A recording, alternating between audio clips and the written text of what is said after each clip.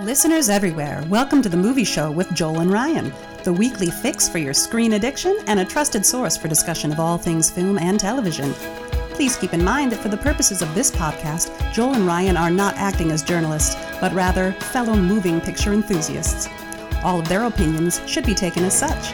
Also, please be warned that while Joel and Ryan may seem like petulant children, they are, in fact, adults who may occasionally use adult language. While they promise to bleep out all the worst words, it's a good bet you will still understand what they were saying. And now, with no further ado, here's Joel and Ryan.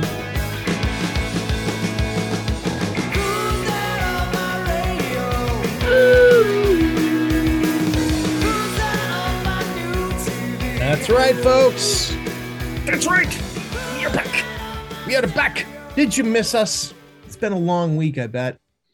A whole week of waiting for the dulcet tones of Joel and Ryan.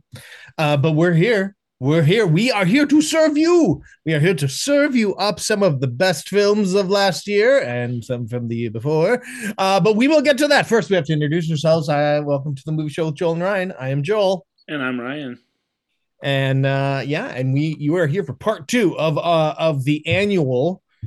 We've done this every year, right? Yeah, we do it yes, but never like this. This is becoming like a months long thing. It's true. It's true. Believe it or not, we did almost as many movies as this in one show. Go back and listen to that. I remember that. Yeah. Start of season 2 where I just did whatever it was, 180 movie reviews in one show. Yep. It's insanity. It has a really fun energy to it, and it does work still as a viewer's guide, I think, but what we found is that a lot of these there's a couple things. First things first, before we even get into the couple things. First, yes. Listen to it. Do you hear that, Joel? Listen, really. No fans. Oh? The fans were howling on the last episode, ladies and gentlemen. Oh, were they? Oh. I'm sorry about that. That was during the refrigerator crisis of 2023. And that's true. I was just totally scatterbrained and forgot to turn the fans off, and I didn't even notice they were on 2 hours of doing this. So, and now the fingers crossed is that the new refrigerator will be in time for part 3 of our movie review. Part 3 of our movie review. Hopefully, or else it's going to be Ryan review. Just going, I've been eating room temperature things for the. You know what's cool though, that I haven't bought it in a long time, but that ice that you buy like outside the convenience store. Yeah. That ice is so much better than the ice that your freezer makes. Oh my God, so it's good. It's so good. Yeah. It makes everything taste really. I'm just going to, from now on, I'm just going to buy that ice, I'm going to buy an ice bin, and I'm just going to dump a 3-pound bag of that in it because it's like, I just forgot. Yeah. And when it reminds you, you're like, this is it. This ice really is like it says on the thing. It's high quality ice. They're not lying when they say that. We got our new refrigerator a few years back. We got one with makes ice right there. So you just put it in the door, and it's really great because we used to go through ice like crazy. We are very much ice in our drinks sort of people. And and then we've just gotten used to the regular ice. And then when we've had situations like that where we're like, oh, we'll just use this bag ice. And we're like, dang, I shouldn't feel this strongly about ice, but I do. I should.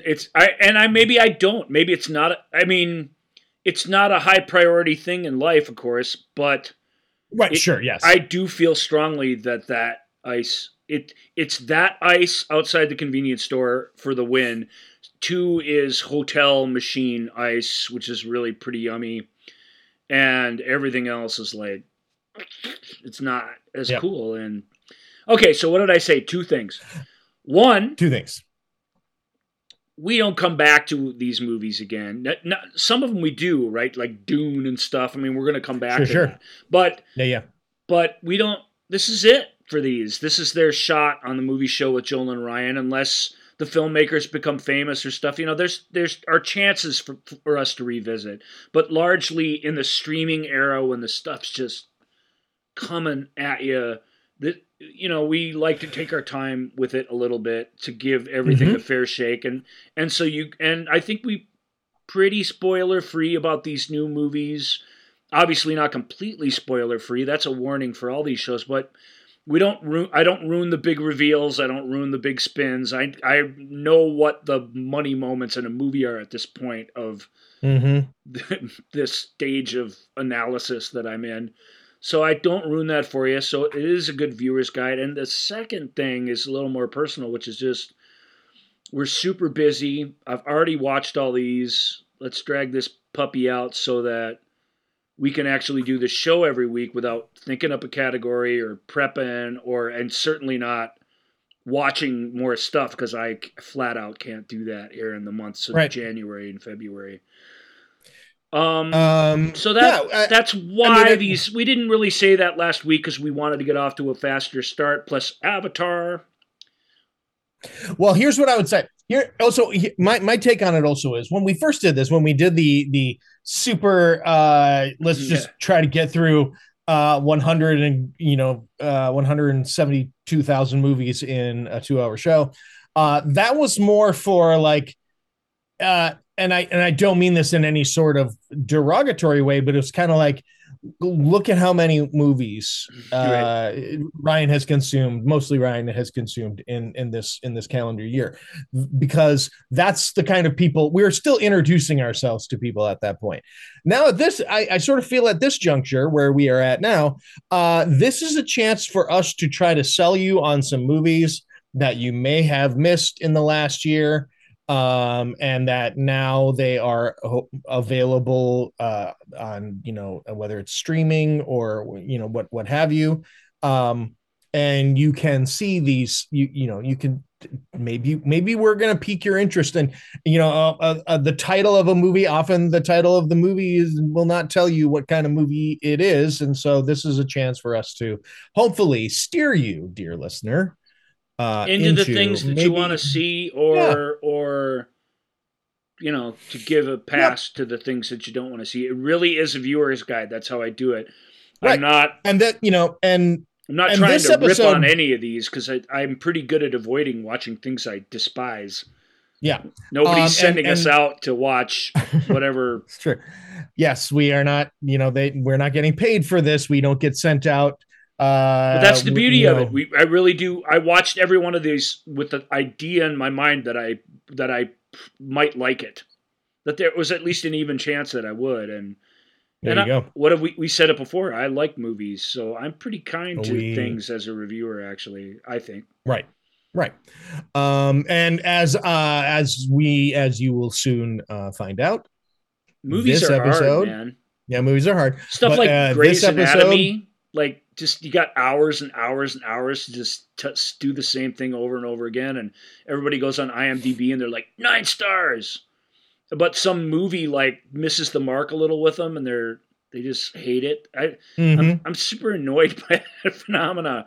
Movies are hard. It's just 2 hours. It's all you have. You've got to do a self-contained thing that's satisfying. I think people dismiss just how tricky that is, and how and they don't even try and see what's worthwhile about them. And it bums me out. Maybe I'm going to throw this out there in hopes of remembering it for a future show, for a Ryan's Video Corner. But I would like to have a discussion sometime about because of how good and how cinematic television has been able to become over the last 15 years or so, 15, 20 years.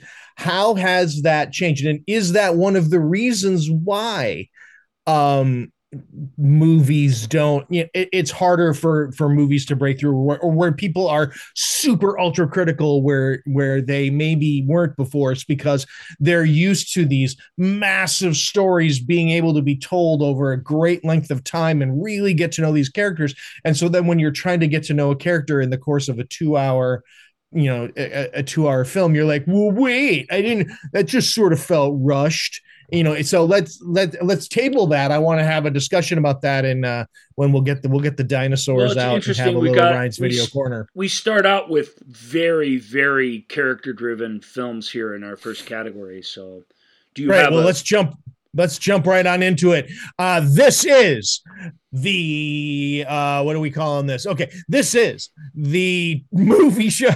Okay, I gotta get it clean. This is. I don't know why. I don't know why either, but I feel really strongly about it. This is the movie show with Joel and Ryan's movie review of 2022 and a little bit of 2021. There we go. It was an appropriate stinger at the end of that particular intro, I have to say. Because all right, whatever that was, that bird, that was not celebratory. That thing's going down, right? With that squeal. It's certainly either dying or about to kill someone. So it works. So either way, it works. Yep. Nice. All right. First movie up is that movie where the guy who is like a children's magician, and he captures Obi-Wan Kenobi and keeps him in a basement. And wait, no, that's a different. No, this is Raymond and Ray. This is Ewan McGregor and Ethan Hawke playing half brothers. Half brothers Raymond and Ray reunite when their estranged father dies and discover that his final wish was for them to dig his grave. Together, they process who they become as men, both because of their father and in spite of him. Intimate little people movie on Apple TV that no one is going to watch, but despite the star power, you can really feel that Ewan and Ethan are great together, because they don't have a great screen like brotherly chemistry. It's quite the opposite. They're completely at odds. They're totally different. They're trying to go through this. They're both trying to cope with feelings about a late father that neither of them likes for various different reasons. But when Ewan McGregor's character comes to Ethan's house at late one night and asks him to come with him to the funeral, he steps up and does it, and they hit the road together. And the reason I liked it was because this kind of thing it's usually overcooked in a way that this movie isn't. Like this is really you really just can see the appeal. Ethan Hawke doesn't do just anything. He tries to get himself in this or that sort of high profile thing just to keep the money coming in, I'm sure, and also to keep his profile as an actor high. But he's a guy who makes really, really odd choices.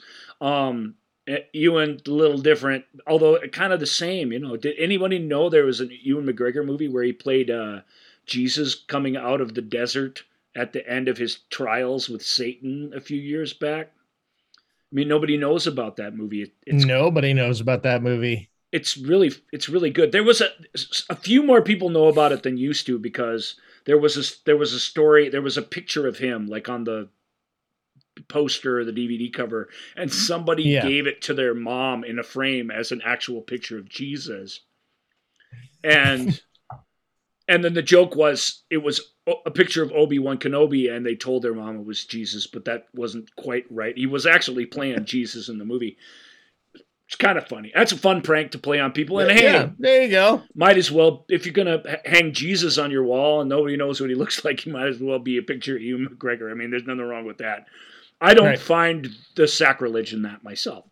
But he did. So he does a lot of little things that you guys are not on your radar at all. And this is another one of them. He's great in it, and it's got a really interesting supporting cast too. What's the name of the actress? Maribel. Can't remember her name. Come on, mouse. There we go. Work with me. Spanish actress. Mm-hmm. Maribel Verdú. She's very famously plays the housekeeper in Pan's Labyrinth. She's a genius actor. She gets to really, if anyone in this movie gets to just be goofy and just be provocative, it's her, and that's fun to watch. Right. But it's really about these guys struggling with very real things, and it's very slice of life, and it's going to bore a lot of people because there's not a lot of histrionics, and when there is, it's sloppy and sad like real life is, you know what I mean? But I thought it was pretty cool. I really thought it was pretty cool. It's not that they don't make these anymore. It's that it's hard to make them this good, and I thought it was pretty good. So yeah, and it's again, you're talking about a movie that is about the complex relationship between fathers and sons. And as someone who has a complex relationship with his father, it's like, boy, in fact, my brother and I, both. I mean, I love my brother. We did not get along as kids, but boy, I mean, the conversations that we have now that we're grown, and there's similarity in the just when we talk about who we are because of our dad and who we are because we actively tried to do, if not the opposite, but tried to take a different path. And it's really, it is a really, as we all know, and we've talked about on the show, male relationships are complicated. And, or I should say relationships between men and brothers, it can be very complicated. And it's it is something that it has to be an intimate movie. It has to be and if it's not, it's going to completely be false. It's going to completely just be a afternoon movie of the week. So, well, it has that aspect to it as well. I mean, it has that kind of how do you not? I mean, simplicity to it. If that makes any sense. It's a very low budget thing. It clearly started with a script, but that's nice change. So I'm endorsing it to the degree that I can, but it's really just Apple TV's got a couple of stars. They place them on the poster. The guy named them the same name. And one has to go by Ray and the other has to go by Raymond. Right. So that they can even tell each other apart. And of course that didn't help. People got confused who was what. Right. And they spend the whole movie just that aspect alone just follows them around. Something their dad did before they could even have an original thought of their own just screwed them. He saddled this. Yeah, he saddled them with this. So it has that meaning right in the title, the frustrations that they go through. All right, next up, let's move on to everybody's favorite bohunk, Channing. I don't know. That's a bad transition. Channing Tatum. Channing Tatum in yeah. No, I'm not proud of it. That was not a good that was not a good. He is. He's pretty hunky. Let's face it, and he knows it. He's very hunky, and he knows it. He is very hunky, but that's no excuse for me on a show that bears my name and yours to use the phrase bohunk. Everyone's favorite. I apologize. I apologize to the ears of everyone on this. All right. Well, Channing Tatum and a dog in a movie called Dog.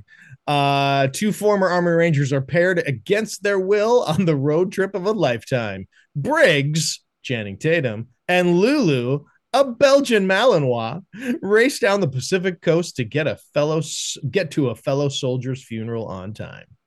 One of the Lulu in this case is I had many, but one of her handlers is having a military funeral, and they're going to that. But what the mission really is to get him down to this facility that handles these dogs, and he's going to be put down because he's right. When dogs go through PTSD, we don't. There's a lot you can do with them. They can't really be around people, and they absolutely can't be around civilians. So they put them down. They put them out of their misery, and it's. This film takes the tack that, their adventure together and their connection together bring this dog sort of back to the world, like they would have said back in Vietnam. And that is very touching when you see that happen. But the reality we have to face is it is a kindness. When they choose to let go of these animals when they've really been through the horrors of war. And of course, One of my favorite movies from a few years back. We talked about it in our dogs episode, Megan Levy. I think that's the greatest military dog movie I think you'll ever see. It's maybe my favorite dog movie of all time. It's hard to explain how much I love that movie. So this treads on a lot of the same ground to nowhere near as authentic, way as that film does. That film was based on a true story, very dramatized true story, but a true story. Incredible true story. Incredible true story nonetheless. This film, while not being anchored to a true story, is able to turn on the weep machines and push, you know what I mean? And push the awe button, like, just constantly. That said, really earnest performance by Channing, who mostly has to interact with an animal, 3 different Lulus, I believe, in the film. And that's great. And the story is touching and moving. Like, but it's hard to explain. It's hard to explain what I don't like about it. I don't want to. It's such a nice film, and this was a film that wasn't supposed to be a big movie, and it really, it wasn't like a huge movie. It wasn't, Multiverse of Madness or anything, but this was a big hit in the theater and a kind of surprise hit. And it was, and I couldn't tell you if it was a hit because it got a big ad push, or did it get a big ad push because people were the word of mouth and everything was working. Yeah. It's easy Hollywood sentimental film about a dog and a soldier. A lot of blue collar humor, a lot of trips to different bars and stuff, and a lot of that sort of stuff. A lot of I'm teasing you by convincing I'm teasing you by saying that you're gay, stuff that I don't see in a lot of movies anymore that I think is stupid. There's a lot of that in this because it's very masculine, as you'd imagine, but sure, it's well done. I mean, it's not. I get the appeal. I really do. I sat down. I love a good dog story. I really do. I love dogs. So the dogs in this film are fantastic because they got a lot of heavy lifting. Because Channing is not, as a character, he's not an open book emotionally. Right. So the dog really is doing most of that work, and that works. And that's a little bit of a movie miracle. So I don't want to be too hard on it just because I don't think a lot of it, but I absolutely see why people loved it. And if you're on the hedge, I mean, I'd say go for it. It's not a waste of your time. It passes the time very, very pleasantly. There's lots of humor in it too, as you can imagine. Nice. All right. Well, my mom and dad loved it. Sure. Well, they say hi, Joel, by the way. Oh, hi, Mom, Dad. They don't listen to the show. They don't care for the hosts. No, not in this capacity. They like us when we're around eating spaghetti. They like knowing we're out there doing stuff. I think maybe that's it. Yeah. All right. Well, they're very proud of us, but not enough to spend this amount of time with listening to us every week. Sure. They know what we're doing, and that's good enough. They know that we're out here talking. Well, speaking of bohunks, June Squibb is no. Next up, we have another little Apple original film.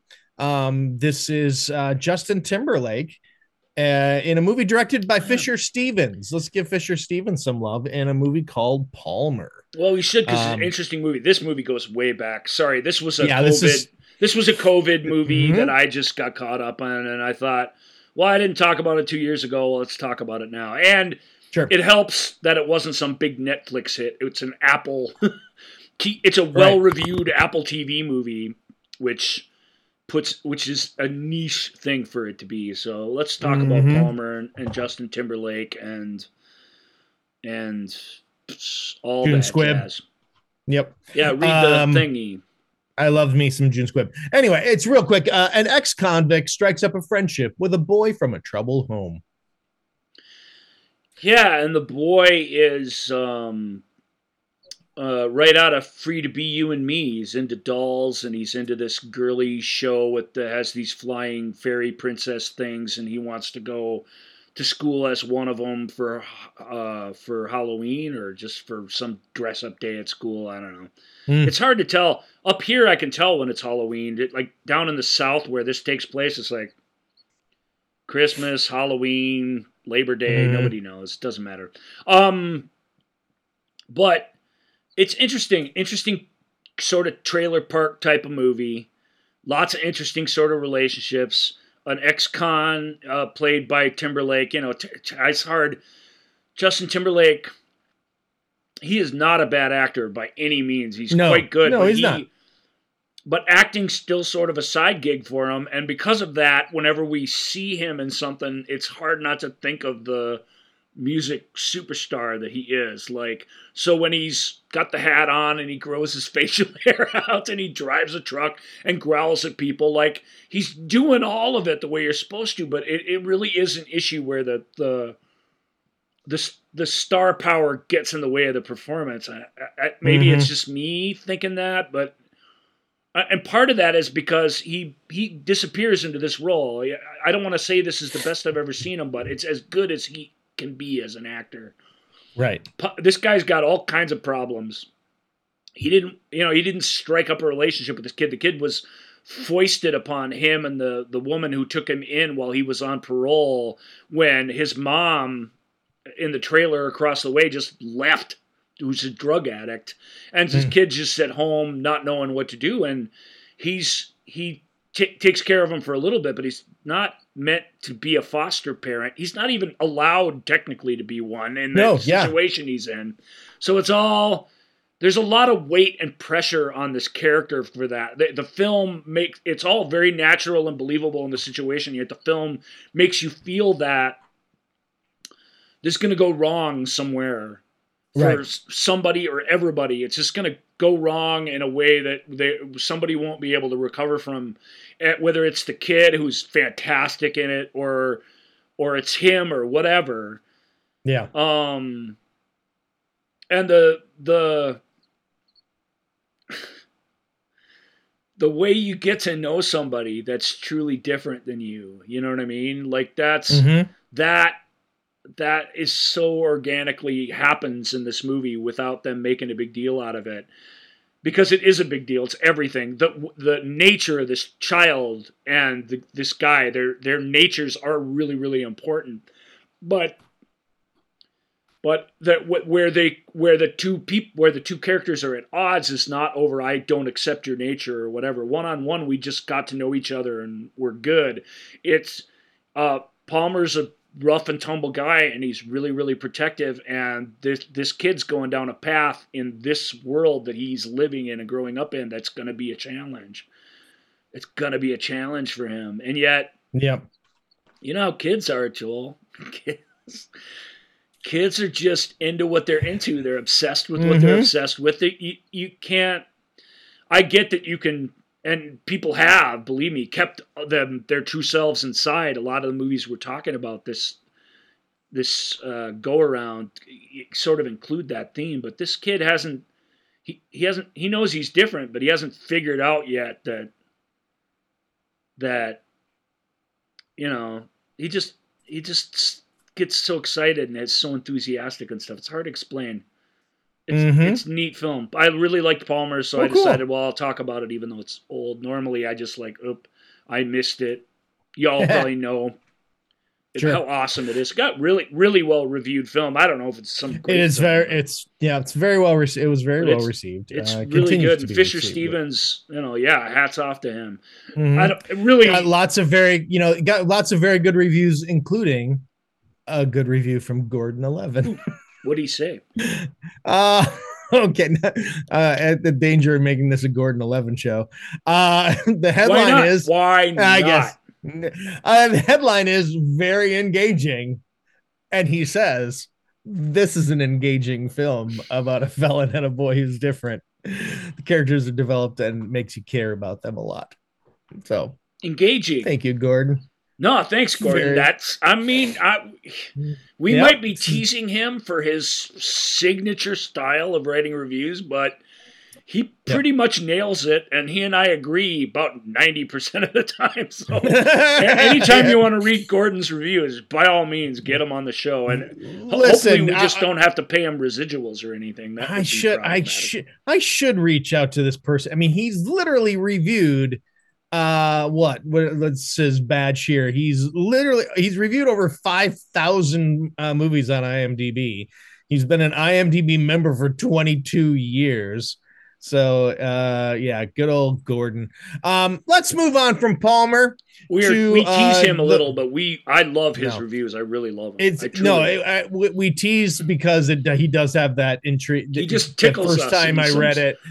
The first time I read his reviews, boy, that was great. Anyway, let's go to the whimsical world of Bergman Island. A couple retreat to the island that inspired Ingmar Bergman to write screenplays for their upcoming films when the lines between reality and fiction start to blur. My favorite line in Bergman Island, because I'm not a big Bergman fan. Sorry, I'm dodging the stuff you cinematic people are throwing at me right now. I mean, I am and I am not. It's hard to explain. I have a real appreciation for what he is and stuff, but I can't. There's a line in it. It comes late in the film, so spoiler alert, I guess, for Bergman Island. But with this guy it's too complicated to explain his role in the thing. But he says, he's basically these couple are on Bergman Island because they love Bergman and they're doing the tour and they're looking at all the places he wrote this or did that, or that they shot this or that or whatever. Mm-hmm. And this guy says to him, this guy who's not there for that reason says, but knows Bergman can't not where he's at. And he says that, there's more out there than just what's up your own ass is what he says. And to me that sums up Bergman's storytelling style pretty well, actually, or at least the part that alienates me from it. There is more to life than what's up your own ass. And yet, a lot of our celebrated filmmakers, like they do tell the same story over and over and over again. Maybe not in the same way or the details change, but a lot of my favorite filmmakers do that. I think Bergman just goes back a little ways, and it's a little tougher for me to. There's not a single film of his I can fully wrap my arms around. But you don't need to know anything about Bergman to enjoy this movie, which is really, really nice. So it's a little clever trick. And another thing I found out about Bergman Island that kind of amazed me was that I can't remember the actor who they had cast that had to drop out right as COVID was about to hit. I mean, it was originally Greta Gerwig and John Turturro.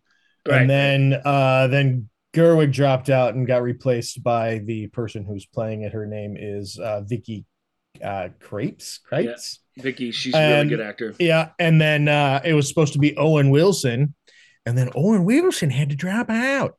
And, so they shot the entire movie with Vicky Krieps, all her scenes, and then they cast Tim Roth, who shot all his scenes like a year later. Yep, it's weird. Yep. That's weird. And when I wish I probably shouldn't have told you that, except that's a fascinating thing to know about it.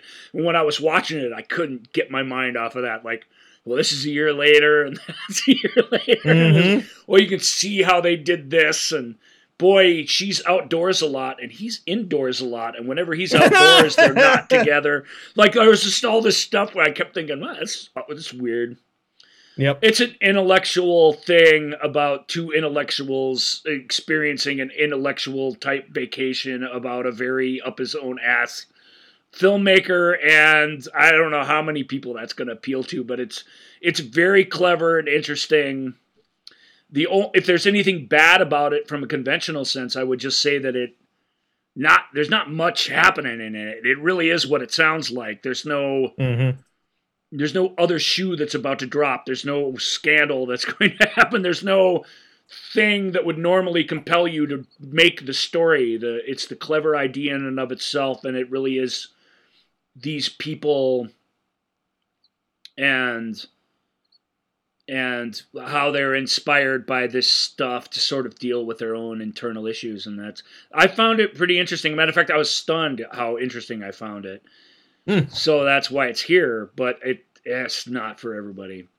It just isn't. But if you consider yourself an intellectual, I mean, honestly, some people do, some people don't. I don't consider myself an intellectual. I wish I was. Sometimes when I bump into the right sort, I'm always like, man, I wish I was as smart as that. And I have an analytical mind, but it doesn't, it's not awesome, compared to actual. Here's what I'll say. I'm told, I don't ever believe that I'm an intellectual, but I'm told that I'm an intellectual, and maybe that's what makes me an intellectual. I think that's who this is for. It's for really smart people who want to watch something really smart and don't care if it's not super emotionally engaging, because it isn't. It just isn't that. That's not what it's meant to be. It's got fun disco in it. Cool disco scene. I mean, there you go. That's something. Well, that's worth something. All right, let's move on to another Tom Burke sighting. Tom Burke, who I love Tom Burke. He's awesome. Yeah, well, he's back with Ruth Wilson in True Things. Yeah, which is Tom Burke's great in True Things because he gets what his part is. That's True Things is all Ruth Wilson's. It's the Ruth Wilson show. She just plays a mousy sort of English woman who works in a civil servant job.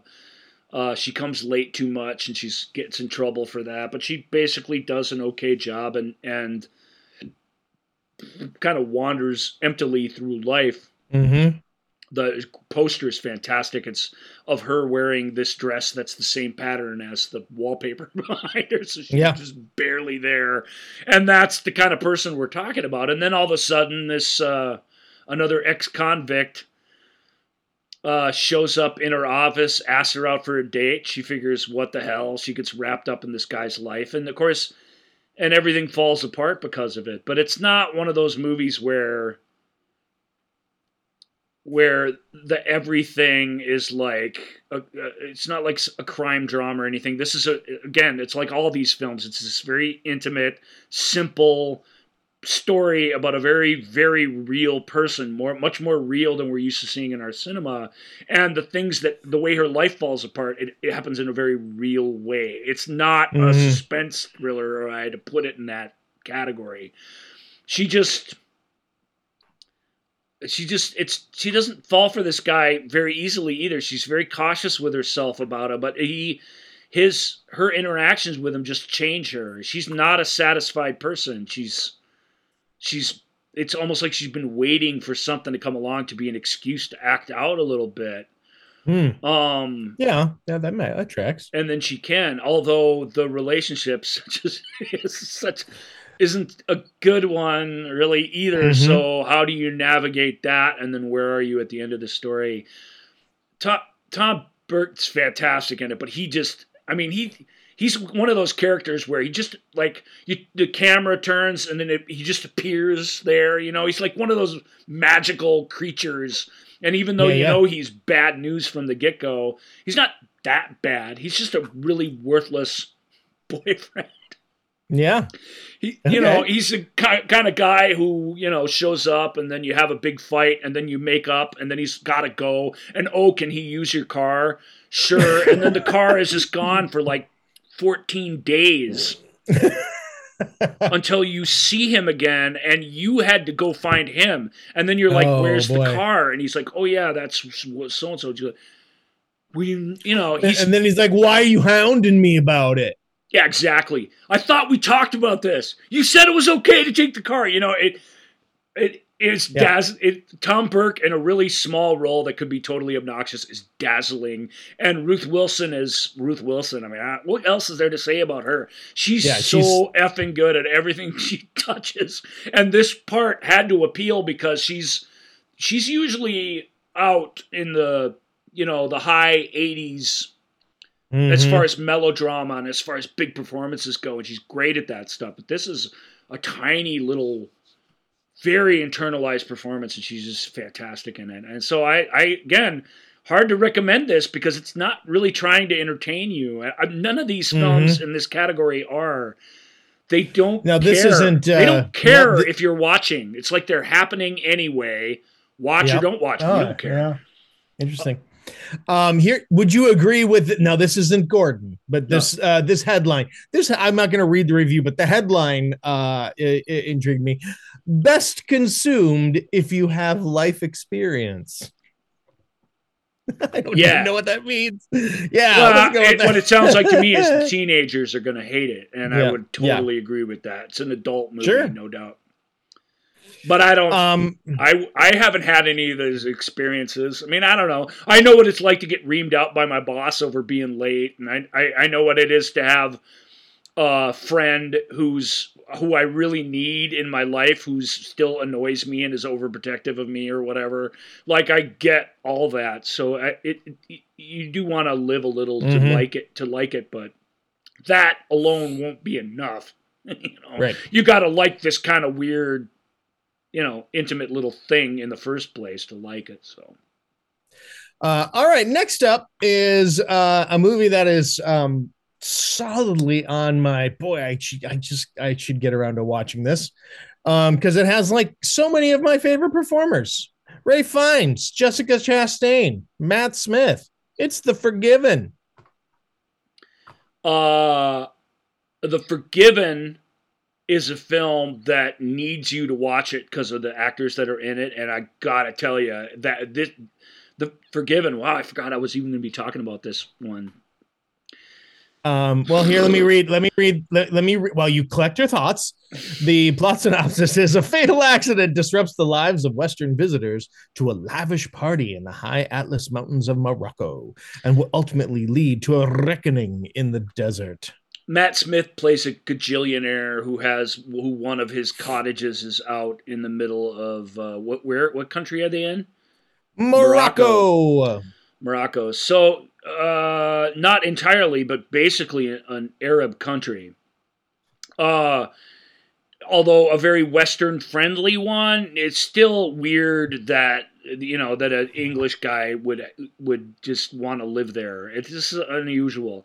And of course, he doesn't live in Morocco at all. His house is made of Moroccan architecture, and his servants are all Moroccan. But he just he just brought civilization with him out in the desert, essentially. And one of his friends from school, I think they all went to school together, is the thing. So is it like the Big Chill in that way? No. Ray Fiennes plays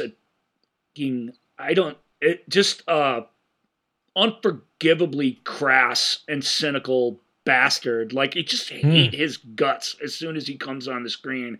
And Jessica Chastain, his wife, plays someone who's not much better. She's really only better by direct comparison to him, because she at least finds his lack of diplomacy or censorship annoying, like we do. Because of this fatal incident that happened. I guess I won't really just get into what that is, but their weekend in the Moroccan desert take two radically different paths. One of them has to go off and deal with this thing. It didn't have to do it because it was an accident, a fatal accident, but it really was an accident. But it's considered the right thing to do culturally where he is. And so that's a sojourn. That's a weird journey into a place that these people never thought that they would be. And the other person's journey is much more superficial and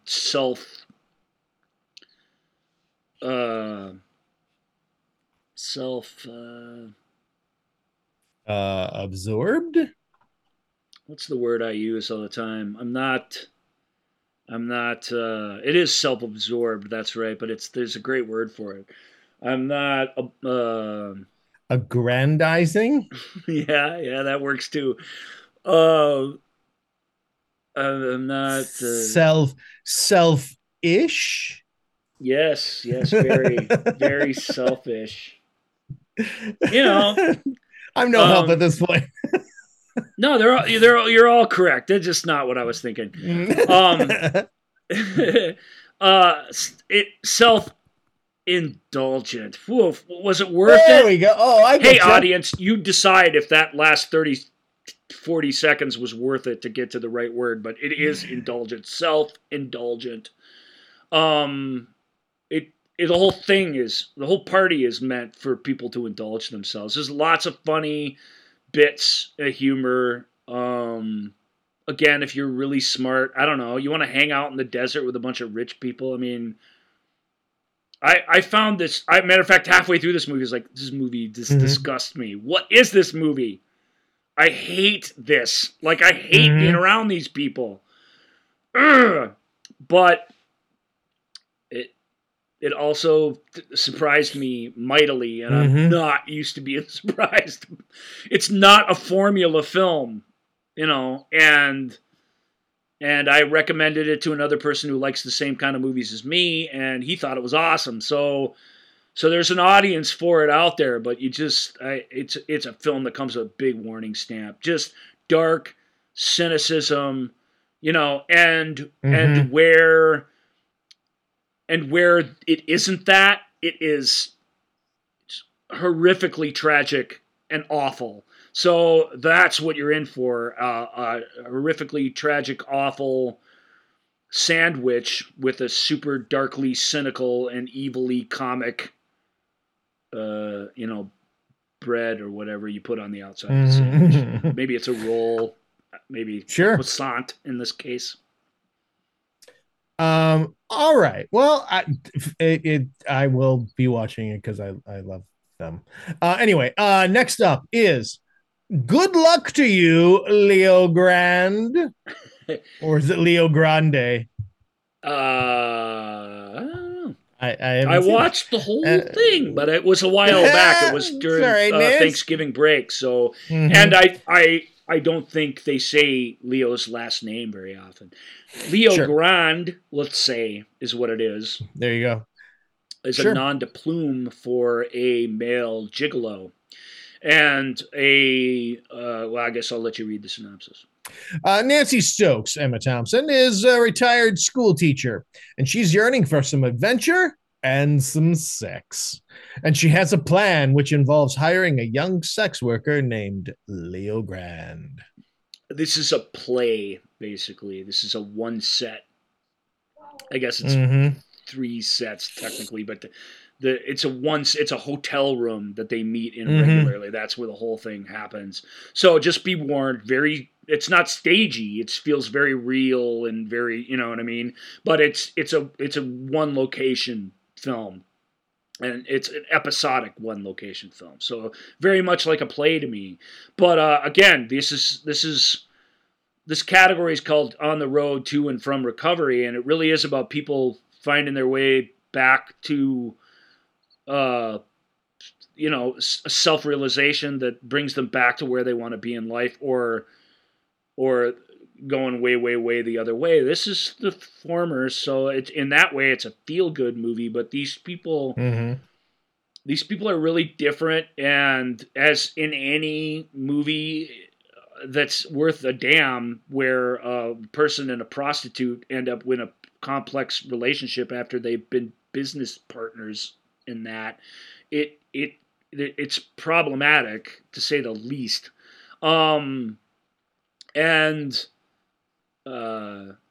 And so that this is too, but again, what's the name of the young man? Obviously Emma Thompson in this role is fantastic. And the sex in this is explicit. It is a movie about a sex worker, and it's stunning how brave that part of the thing is. You've heard me, like, I don't even want to see like boobs as a joke in an 80s comedy. It flips me out and gets me all riled up. But this is what this film is, and it's not shying away from it. It is taking it head on, and so internally, I think that's interesting that that's a part of it. It has to be. And externally, taking a step out of this, being involved in the story because it's a good story. Looking at these performers and how they went about this and how the whole production team and everybody must have. It had to have been a huge deal, the hugest deal about the thing. Mm-hmm. What's the guy's name who plays Leo? Daryl. I just had it. Daryl McCormick.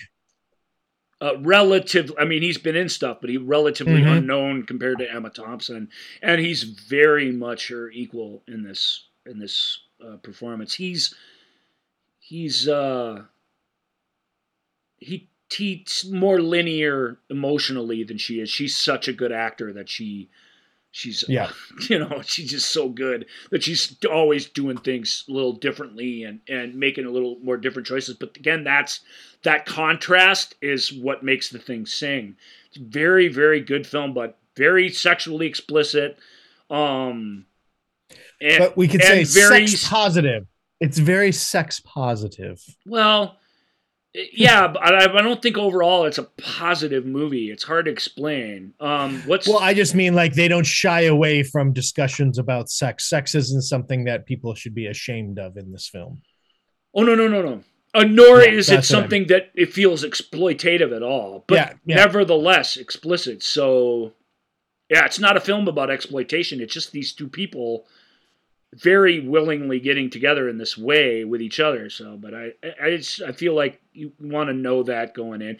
I don't know how to. It's a complicated film, so I don't know how you sell it. But the people who had this film, is it Amazon that has the exclusive rights, or is it Paramount or something? I can't remember who it is.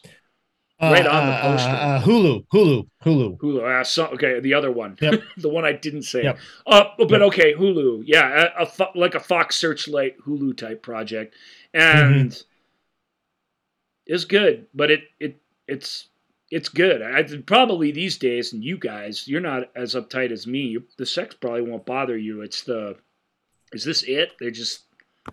You know what I mean? Just two people in a room the whole movie. Yeah, that's what it is. That's what that's what this category is to some degree. There's a bit of scope to a little bit to Bergman Island because they really do go to the place and that place has character. And there's quite a bit of scope to the one we just talked about with Rafe and Jessica. The Forgiven. The Forgiven. It's a pretty generic title, but it fits the project. So, but this is back to what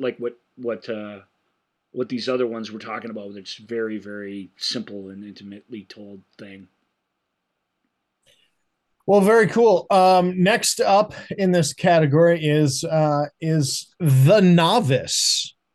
A college freshman joins her university's rowing team and undertakes an obsessive physical and psychological journey to make it to the top varsity boat, no matter the cost. Okay, I'll just bring him up. He doesn't listen to the show, but a buddy of mine, he's my buddy, even though I don't really know him, and I'm not sure I even know his name. But as a matter of fact, I know that I can't think of it right now. He's the guy who manages the Holiday Station store near where I work. And we give each other movie recommendations. I don't know how this started. I really don't know how it started because I never said, oh, I'm super into movies or something. But it happened and I find it delightful. And he's recommended a couple cool movies to me. And I recommended this movie to him. And he basically said this movie was Whiplash, except for women on a rowing team. And the next time I saw him, I go, I thought about what you said about The Novice. And I'm like, it is kind of like Whiplash, except it's a chick on a rowing team, except the antagonist and the protagonist are the same person. That's an important distinction from what Whiplash is, where the torture aspect of the thing is coming from an outside source. Our hero in The Novice is driven to obsession about everything. It's just part of her makeup. There's this fantastic story when she's with a girl that she's dating and they're at a bar or something, and they're telling this story about how she was competing with this guy who was smarter than her in this class, and she just wanted to beat him. just had to beat him at something. But she was never going to be as smart as him. She admits that. No, he's smarter than me. And her girlfriend keeps saying, and then you beat him? And she's like, no. And then she tells another thing, and then you beat him? No. But, and this thing, that pattern like repeats itself 5 or 6 times until finally she gets to a point where she got the same scores.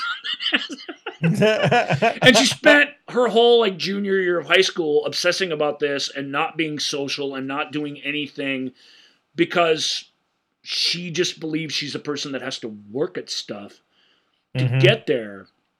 And she joins her college rowing team as a freshman. That's what they're literally called, novices. You joining the team, and you're on the team at whatever level we can put you at.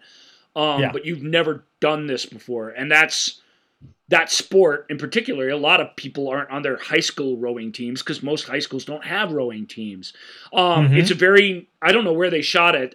It feels like it was shot in Canada or something, but it's a very rainy sort of New England upper class college that she's at. And her obsession with making, first team in rowing and just beating her time and killing it completely takes over her life. And in not a healthy way, not a remotely healthy way. Yeah. I don't know if that sounds fun to you. It put me through the ringer. I mean, it really did. And so in that way, I enjoyed the experience of it because I got into it. And because the actor, what's her name? She's a fantastic actor. I just clicked away from it just to look at another thing real quick. Isabel Fuhrman. Isabel Fuhrman, who you know as the evil foster child who's not even a child in the Orphan films. We talked about her a little bit back in the Halloween episode because she played an adult in Orphan when she was like 12, and now she's 22 and she's trying to play people who think she's a 12, basically play the exact same character in which she's a completely different person, and she pulls that off. She's a remarkable performer, really, really incredible. The Orphan movies are absolutely corny, melodramatic. They're not even really horror movies. They're more like suspense movies, but they're crazy over the top, and they definitely have their violent moments. But what they really have is that creepy core performance by this kid who's just game to do whatever. I also love Isabel Fuhrman unabashedly in The Hunger Games. She plays... I can't remember the name of the character, but super cool character. Clove, right. Clove's diabolical from District 2, I believe.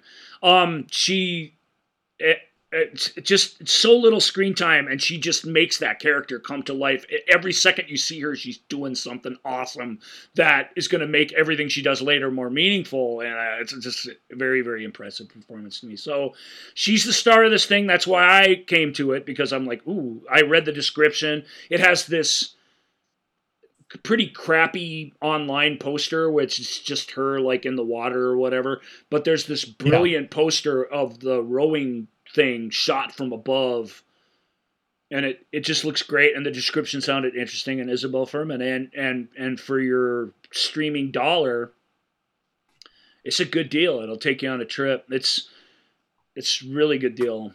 I dug it.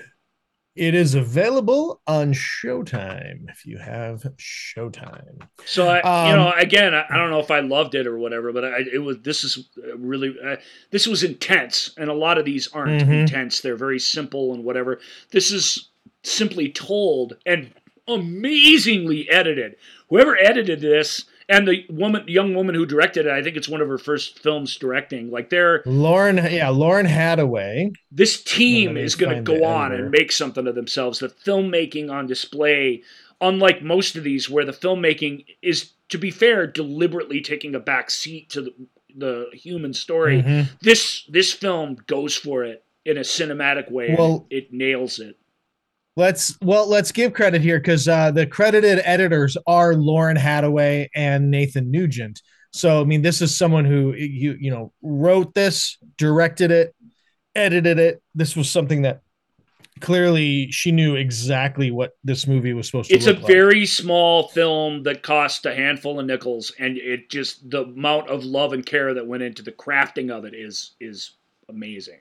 So I guess Secret's Out. That's probably why I really loved it, because I love something that's cinematic, and I love, especially these days, I just love something that has style to it, and you got to admit, it's got style. Yep. Well, speaking of Hunger Games and speaking of small little movies, it's not pleasant though. I mean, no. Well, yeah. I mean, if it's got that vibe, if it's got the vibe that makes someone think of Whiplash, yeah, it's not. It's the cinematic equivalent. It's obsession on screen and all the everything that goes with it. You get to triumph with her every once in a while, but mostly when there's no satisfying you. You'll see. All right. Well, let's move on to Jennifer Lawrence in Causeway. We're back to quiet, tiny little films with great big giant movie stars. Yep. A U.S. soldier suffers a traumatic brain injury while fighting in Afghanistan and struggles to adjust to life back home. Yeah, I've talked, I think, a fair deal about a lot of these films, and this one makes me sad because I kind of don't know. I don't know what to say about it. It's because it just, to get into the plot, just isn't the thing at all. And yet it doesn't really have a premise like Ray and Raymond where we can really talk about thematically what it is. This person is in a bad place and needs help to find her way back, but she doesn't really want help. So it's all that it's a frustrating exercise in watching somebody who's psychologically complex and maybe doesn't even know why she's doing this or that. Do this or that. You know what I mean? It's a really fascinating story. Jennifer Lawrence, really, really good, of course. That's not news. But this kind of thing, she did this deliberately because she wanted to do something very small and she wanted to do a character. You know, she first hit the scene. It wasn't her first movie, but her first film that she was asked to carry was Winter's Bone. And Winter's Bone is the greatest, maybe the greatest Southern Gothic film of all time. It is so good in every way that you would want a movie like that to be. And yet same thing. It's this very small little thing that's very simply done. And that's what Causeway is too. Is there anyone out there who'd have like a word that might perfectly sum this up, Joel? Causeway?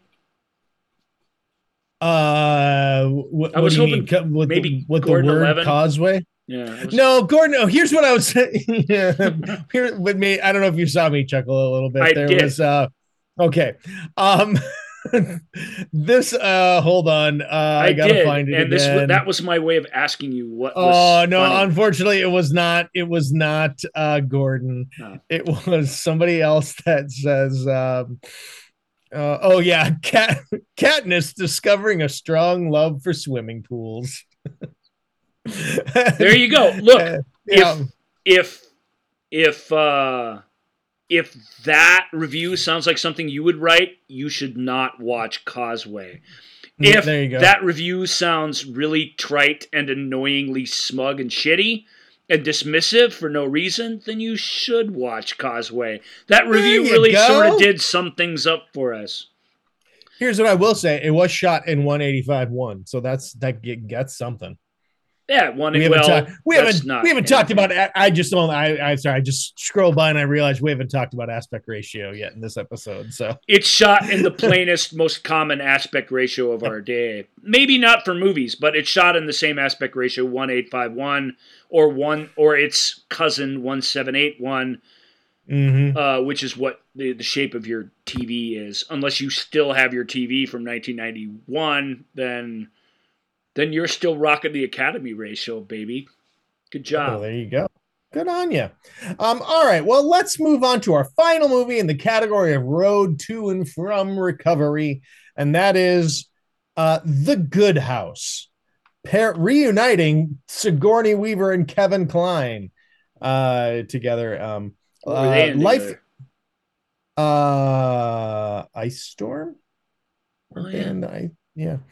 Oh God, when you say what were they in together, it makes me question everything I know in not life. Well, okay, yeah, no, Ice Storm. That is correct. Yeah, yeah. I was like, oh my god, am I wrong? What am I thinking?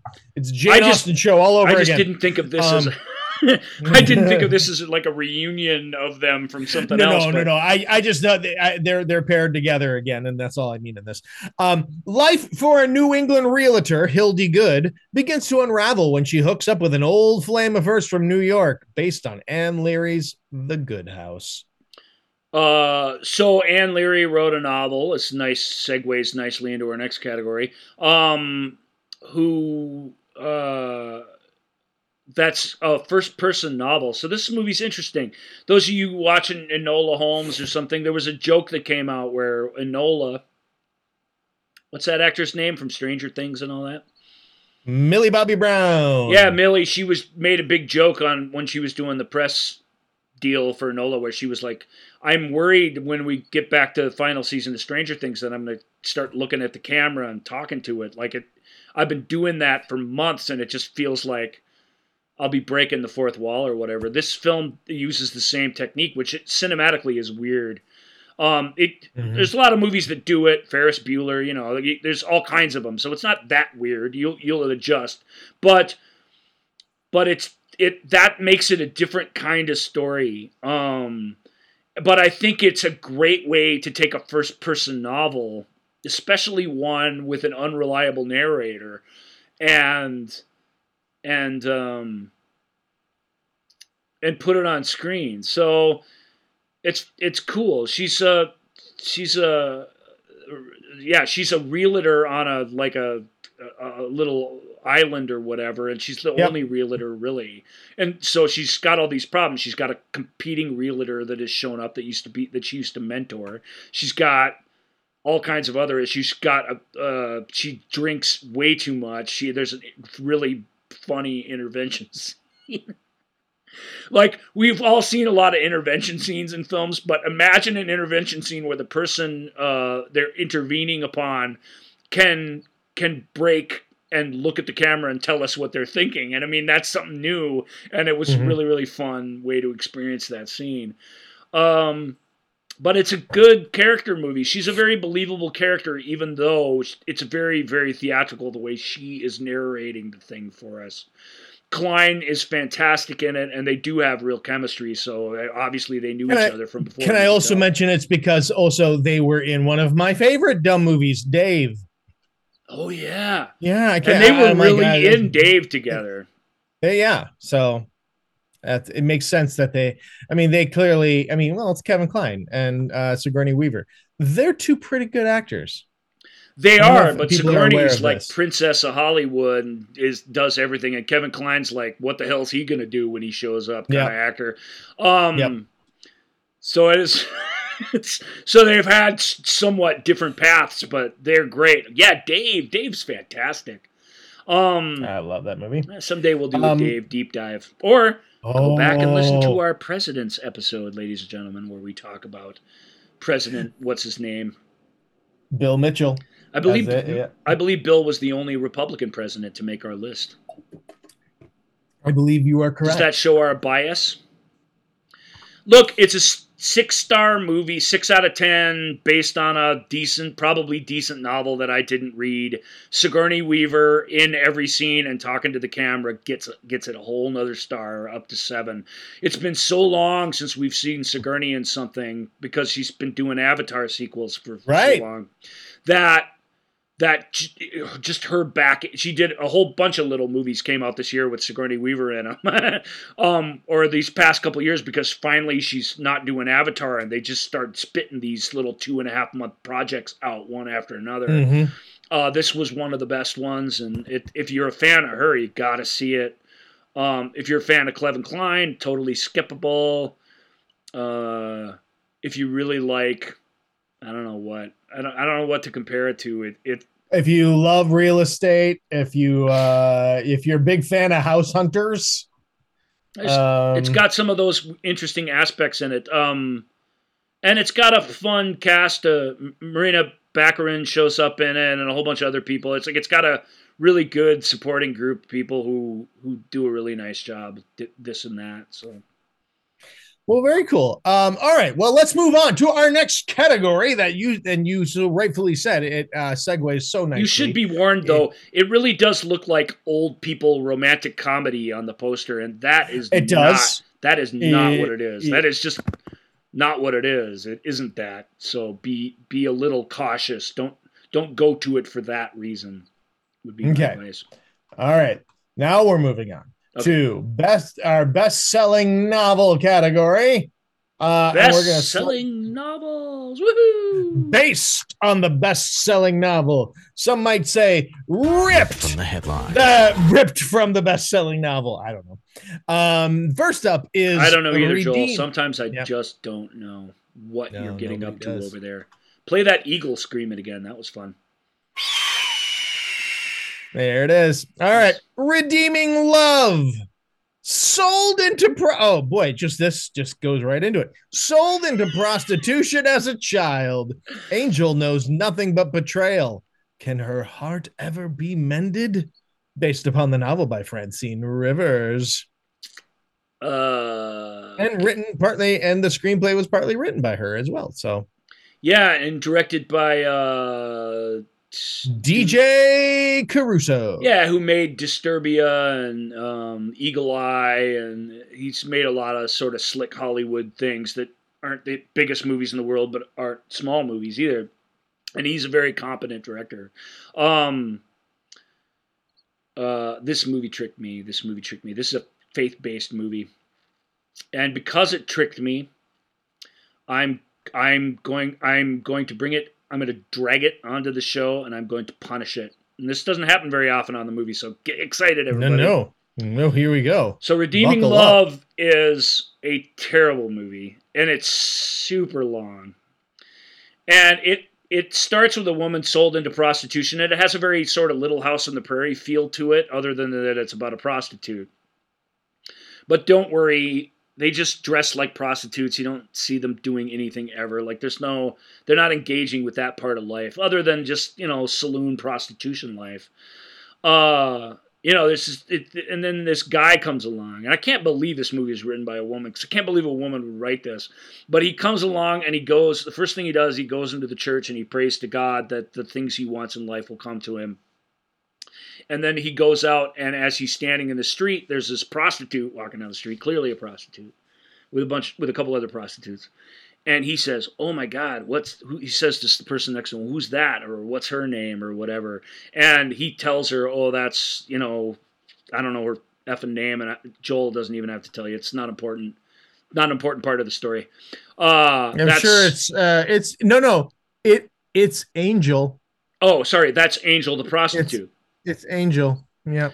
I wonder what a group of prostitutes is called. And he just smiles from ear to ear and says, "The Lord works in mysterious ways." And of course, he thinks he's just love at first sight with this woman that's a prostitute that he was just praying about, that he would be able to meet up with. And then he goes to her, as a client, but doesn't sleep with her, and tries to convince her to go off to get married and live on a farm with them, which I assume they do at some point. That's the redeeming love. So I'm not going to go any further into this stupid movie than that. I'm not against faith-based movies necessarily, but this premise is that this guy, he didn't need a prostitute, he didn't go to a prostitute, and then fall in love with her, and then want to help her or whatever. He spotted her on the street, and because she was good looking, he decided, that's it, I want that. That's just starting at that point makes everything that comes after completely unacceptable. And I don't know how anyone can't see that. There's a lot of people online who are like, "Oh, this is so romantic," or whatever. Okay, cool. If you like faith-based weepy romance with a period touch to it, the film's super well shot and well made, and the costumes are great, and the wagons look good, and the horses behave themselves. Like, there's nothing wrong with that. The romantic story with the Western trappings is fine. It's shot by a guy who knows how to make movies. But that's not cool. That's not cool. What you just did there. Oh. And then you just barge into her life and just are like, you're coming with me. And then on the third time she tells you no, you get all pissed at her. It's like, this is the guy whose love's going to redeem the prostitute? Or is it going to be the other way around? In its defense, it gets a little more complicated than that. Thank God. That we have God to thank. But the rest of this, it's not doing right by God. It's not doing right by romance. It's not doing right by prostitutes. Like, it's just pooping all over everything. And it's like, I can't imagine a dumber, more frustrating, more wrong-headed story to be told. And I own it now. It's over here. So maybe we'll have a contest. Yeah. When the loser gets that movie. I'm really good at avoiding movies that I'm gonna hate. You know, and be warned. I'm not really into faith-based stuff where like the fireman learns that family is the most important thing. Like it's not that I don't think that's nice, but it's just really crappy movies. They're really, really badly made. This movie's different. It's really well made, and the story is just absolutely intolerable from the get-go. So the novel that absolutely was a best-selling novel. Millions of copies of this thing was read. It starts there. I mean, that's really the problem. I get why they wanted to make a few pennies out of it. But someday we're going to do not a faith-based show so much, but although there are a couple of faith-based companies involved, that we're going to do like these modern sort of biblical films, because I like biblical movies like a lot. Just like I like Roman movies or anything else. You know, I like going back in time to weird places and experiencing exotic locales and all that, and I that time period is ripe with that, as you can imagine. Not to mention that the Bible's got a bunch of pretty cool stories in it.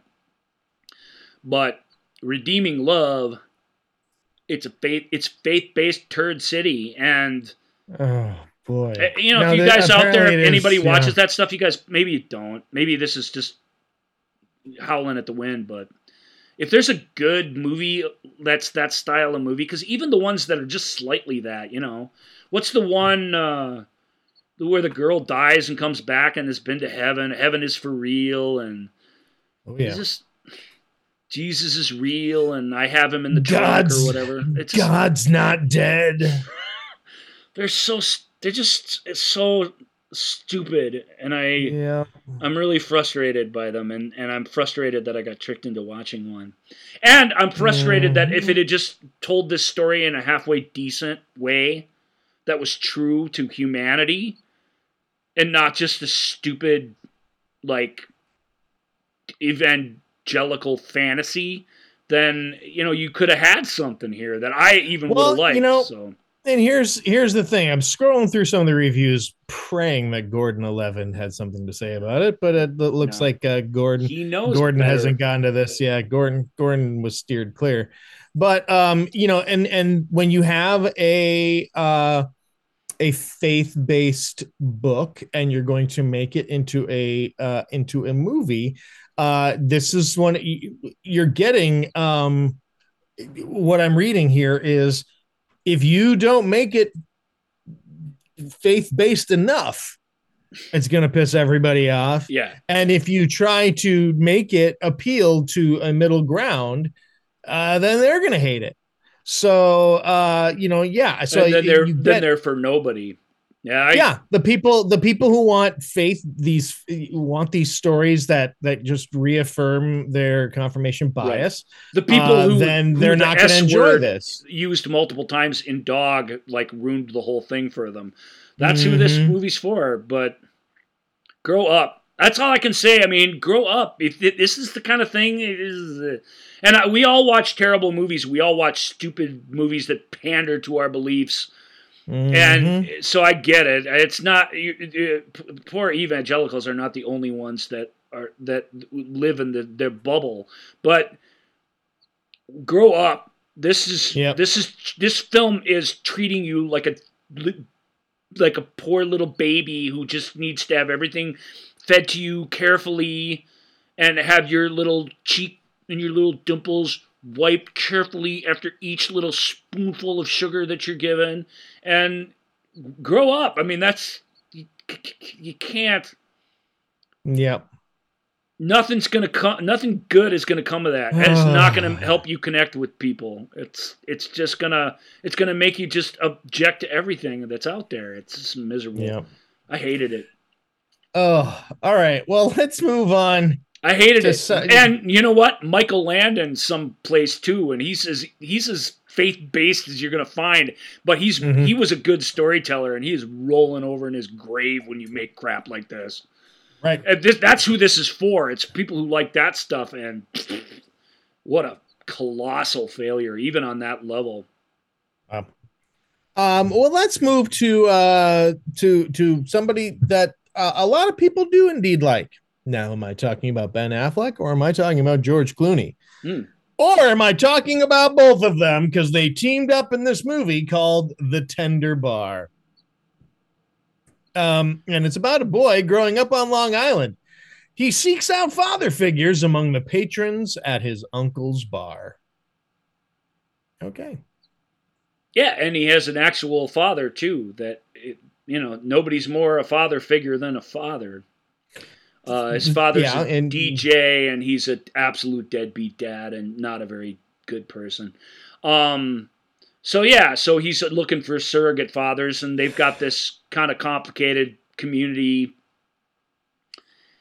and that's it, really. Coming of age story, sort of in that type of setting. Affleck as the uncle is fantastic. That's the father that this kid needs, but he's not going to be the greatest father either. But he's around, and that makes all the difference.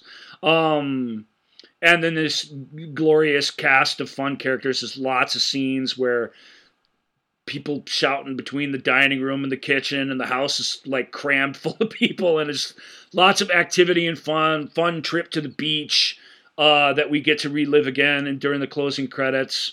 Cool little slice of life drama. George Clooney has never really made a really good movie.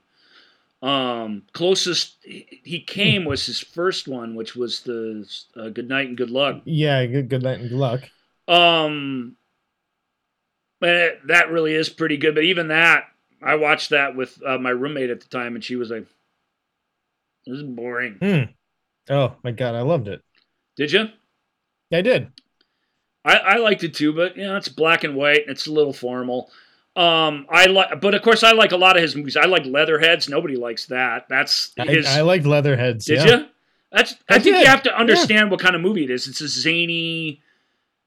That's a style of movie that all comedies basically used to be Leatherheads, and Leatherheads takes place kind of in the era when all movies were like that. And to me, that's a neat match. But very few people think that was worth the time or effort that was put in to make it. I liked Midnight Sky, a sci-fi movie from a couple of years ago.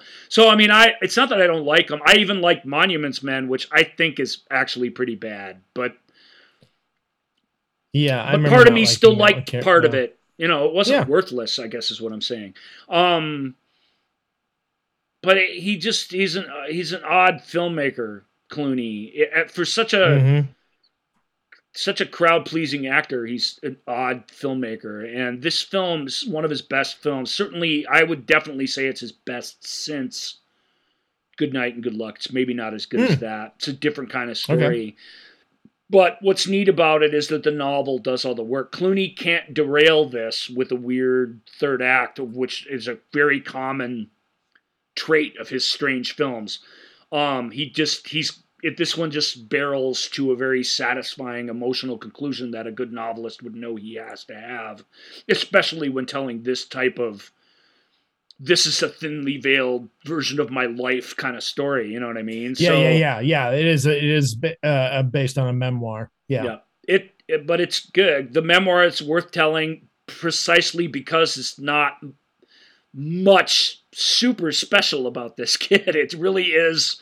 It's inviting in that way to us because it's any of us. It's very New York, but other than that, it's great. It's just great working class thing. I saw a similar story last year that I hated. A Ron Howard movie with Glenn Close and Amy Adams, and I can't remember what it's called now. Oh yeah, because that was J.D. Vance, written by Yeah, what a douche a horrible human being. I don't mean to, wind somebody down. We were talking about Eddie Redmayne and like my week with Marilyn or whatever. Whoever wrote that novel, what a dipshit. It's just like he wrote this character for himself that is awesome and wise and knows everything and tells us the story. And it's like, who wants to hear a story from this guy who doesn't learn anything and just doesn't even blink when Marilyn Monroe walks into the room? It's a disgustingly stupid and overly simplified story. And so is the one I was just mentioning, which you were about to tell us what it was. I was not, because I can't remember what it is called, and I'm looking at another thing right now. That one is called. It's. Are you like reading a Kindle while we're doing the show, or are you just trying to? No, I'm looking ahead? I'm trying to keep ahead with the other movies that we have coming up and getting. I'm also jumping around. I've named 4 different movies when we were supposed to be talking about the. It's something. I feel like we should say what it is. Yeah, it's something Ohio. Let me just like Glenn Close. Something about being a redneck, but I can't remember. Yeah, that's what I mean. It's and I think it has Ohio in the title. I don't think so. It is no Hillbilly Elegy. That's what it is. Hillbilly Elegy. That's crap. No offense to Ron Howard or any of them. Amy Adams, they're all cool. But I watched that thinking I was going to watch something good, and that story is intolerable. And I guess, as Joel said, I didn't know this, but I guess it's because it's written by somebody who's like a horrible person. Yeah. Well, then I guess well done. yeah. Because what Hillbilly Elegy is a horrible person who wrote a self-aggrandizing story about themselves. And in the telling of it, the truth that they're horrible comes out in the course of the movie, even unbeknownst to itself. And that, I guess, does maybe have some value. So good job, Imagine Entertainment, for bringing that bad boy to life. Another best-selling novel, so not totally out of place to mention here. There you go. All right. Well, let's move on to our next film based on a best-selling novel. This one was highly anticipated, and it is Where the Crawdads Sing. Of course, I didn't read the novel, so I can't sit here and say if you love the novel, you're going to love the movie. But And this movie was critics hated this movie, and I think they probably yes they did. I'm guessing literary critics probably weren't super high on the novel either. But I could be wrong about that. I don't know. But what I will say is that everything that Redeeming Love gets wrong, this movie pretty much nails. I can see why this would grate on people's nerves, or why people would think this was. Not distasteful, that's not the right word, but of low taste, It's another Southern Gothic film that is very sentimental and very pandering and very I don't want to say it's cliche because I haven't seen anything quite like it, but this type of character is a thing that largely we've moved on from. But what I liked about it, we liked the film Joe with Nicolas Cage. We liked Mud with Matthew McConaughey. All these weird Southern Gothic multi-generational stories that have these, redneck heroes at the heart of them. This is a film it's the female side of that. There's no gunfight at the end of it, but it's got a lot of danger in it. It has a murder at the heart of it. It's got a trial scene. The young woman who plays the star of the thing is really, really good. And I just and her name, let's just real quick, Daisy Edgar Jones. Good actor. And this film has a lot of tricks up its sleeve, and that are if I'm going to be pandered to. I mean, I don't know. I get all the criticisms of it, but I'm kind of like, well, ask, what is it? Right. What's it trying to be? It pretty much absolutely nails that. So it is a case of maybe it doesn't live up to the book in this way or that way, but I really do think it's a case of, hey, do you like this kind of story? Did you like this book? You're going to like this movie because these don't come around very often anymore. it feels like, To Kill a Mockingbird and how it's sort of shot and how it weaves in and out of its plot points. But of course, it's nothing. It's way stupider than that. It's like nothing like that in terms of its meaning. But that a journey into that world, I think, is worthwhile and interesting. And like I say, there's a few surprises along the way, which I really did appreciate. And I really loved, we always love him, but I really loved David Strathairn in this movie too. He can do anything. We've seen him play diabolically awful villains, and we've seen him play, absolute sweethearts. This guy's a sad guy, and he's just got a sad soulfulness to him, and it's a perfect role for him. A perfectly huggable role, and I really liked him for that. I can't say the same for the two fellas at the heart of the love triangle, whatever, but at least they're a couple morons.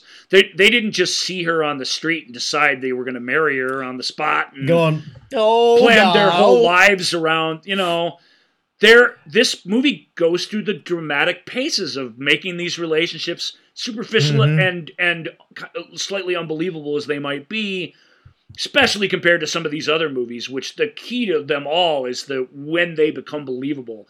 This film never becomes believable. It is very entertaining. That is not the worst thing that you can be, in my opinion. Right. Yeah, okay. Well, that is going to do it for our based on the incredible novel, and incredible, literally and figuratively. Now, although we got a couple more novels coming up, actually, at least. Yeah, there's a lot of novels, but this is when for these three things, that was maybe the highlight of their existence is that they come from novels. Let's leave production. Let's leave those for later. Let's go right Let's right move to the on big to ending. World War II. That is where we are at now. Welcome to World War II, everybody. And our World War II, movie, it never gets old. And no, it does not. It is. We continue to mine it for entertainment.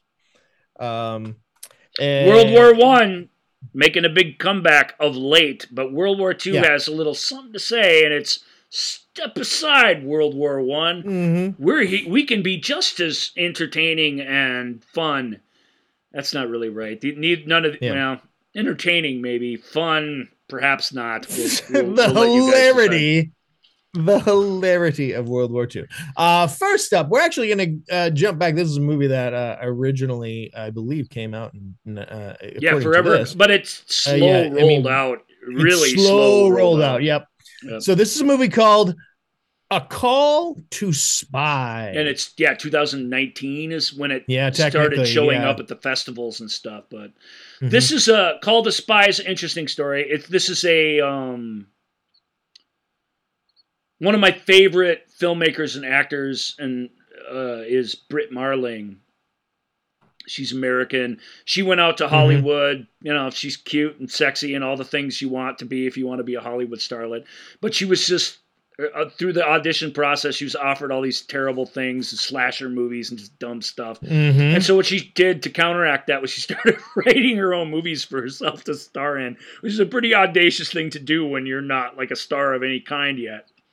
And yet, those movies turned out to be good. And that's that. So she's known as much, even though she doesn't even like writing movies. She just wanted to act in movies that didn't suck, so she wrote it for herself. Now that she doesn't have to do that, she writes less and less. But a real collaborative artist and a really, really, really talented actor. Her films aren't for everybody. Again, they're pretty unique. They come from a unique place, and they're very modest in a lot of ways. But another artist who's doing that same thing is the person who wrote and stars in this film. What is her name? Her name is Sarah Megan Thomas.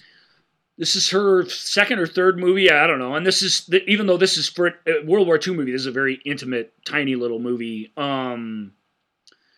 Because unlike our next movie, which is also intimate, that movie has a sort of intimate setting. This movie has a pretty broad and adventurous war type setting, and yet it's a very small film, and you feel it. That's one of the things that's a bit of a bummer of it. None of these are big budget films anymore. It's weird. Our World War II films they tend to be middle budget films, and they tend to have very old and demographic that they skew to in terms of audience. So so they're not for everybody, but they do still make them because there's all kinds of interesting stories to be told here. This story, I'll let Joel read the synopsis.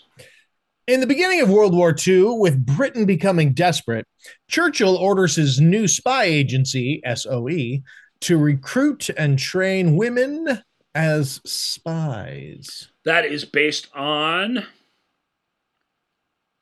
the incredible true story. I was hoping you would. Sorry.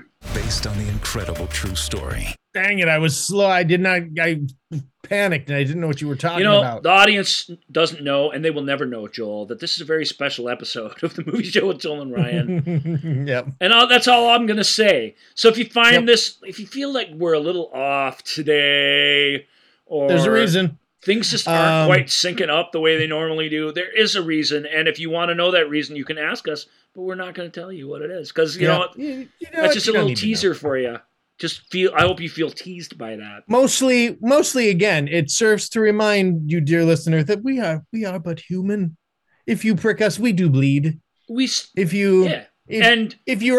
our refrigerator dies, we do eat warm food. Warm food's the best food anyway. I don't see what the problem is. That's true. I don't know. Yeah. Okay, so back on track. Call to Spy. It's, I don't know what to say. It's women spies, Ooh, wow, you gotta, the war is going so badly, we gotta have the women spying. But it's just written by and for. Things are getting desperate when Churchill has to call in on the women. Women spies? What's next? Voting? What's next? Pants? So now that we've completely skewed this, I'll just say this movie's okay. It's good. I liked it. It tells a familiar spy story. A movie that I really like that's basically about the same thing is God damn it. It's the name of a proper name, so I'm not going to remember what it is. It's a Cate Blanchett movie where she goes to France as a spy. Oh, yeah. Charlotte something? Charlotte, maybe? I know this one too. I'm pulling it up right now just because I can't. Come on, internet. I can't think of it, but yes, it's gonna make me very angry. It is. Go ahead. Yeah, go ahead. No, not there yet. Cate Blanchett did 2 movies in the same year that were the names of her character, like the full proper names. Yeah. I used to get them mixed up. Now I just flat out can't remember what they're called. So I guess that's a slight improvement. Well, she does have a penchant for doing movies that are named. There's Charlotte Gray, in which she plays Charlotte Gray. There's Veronica Guerin, where she plays Veronica Guerin. Those are the 2 I was talking about. Charlotte Gray is the movie I was thinking of, and I can't go any further than that. I'll just say the reason I like Charlotte Gray better is because it has a bit of romance novel to it. That helps. That makes the interesting story palatable, in a way. It makes it an entertainment. And I'm not saying that all World War II movies should be, but if you don't have the budget or the ability to really get into the harsh realities of the thing, it's a challenge to get that done. I love that these guys challenged themselves to do that with this story. I just didn't love this movie very much. Nevertheless, the 3 women, Stana Katic's the other one. Yeah, and I didn't realize I moved over. Yeah, hold on. We have our main person, Sarah Megan Thomas, we talked about, and Radhika Apte. Yeah, and she's great in it. All 3 of them. It's kind of they're the people in the different places that make move and shake the thing, and they're all 3 women. And like I said, I dug the story, and I really liked that they clearly stuck to the details of the story, which made the thing a bit of a convoluted mess as it comes to an end. And they tried to funnel it into the normal, like I say, normal dramatic arc to make it satisfying, but they don't quite get there. It's still a good film. I look forward. I'll watch more of Sarah Megan Thomas. I'll watch more of her films because I like this one showed that you got you're telling the right kind of story, you're doing the right kinds of things. She's definitely a good actor that I had not seen in anything else up until that point. So, you know whose bluster hasn't been on this list yet? Al Pacino. Al Pacino. Yep. We talked about him yesterday in House of Gucci, but basically just name dropped him. Yep. But let's see. So he is in this next film called American Traitor: The Trial of Axis Sally. This is American. That name alone, that's that long and has the two titles like that, that should be a warning sign to you. What kind of movie? And you know what it is?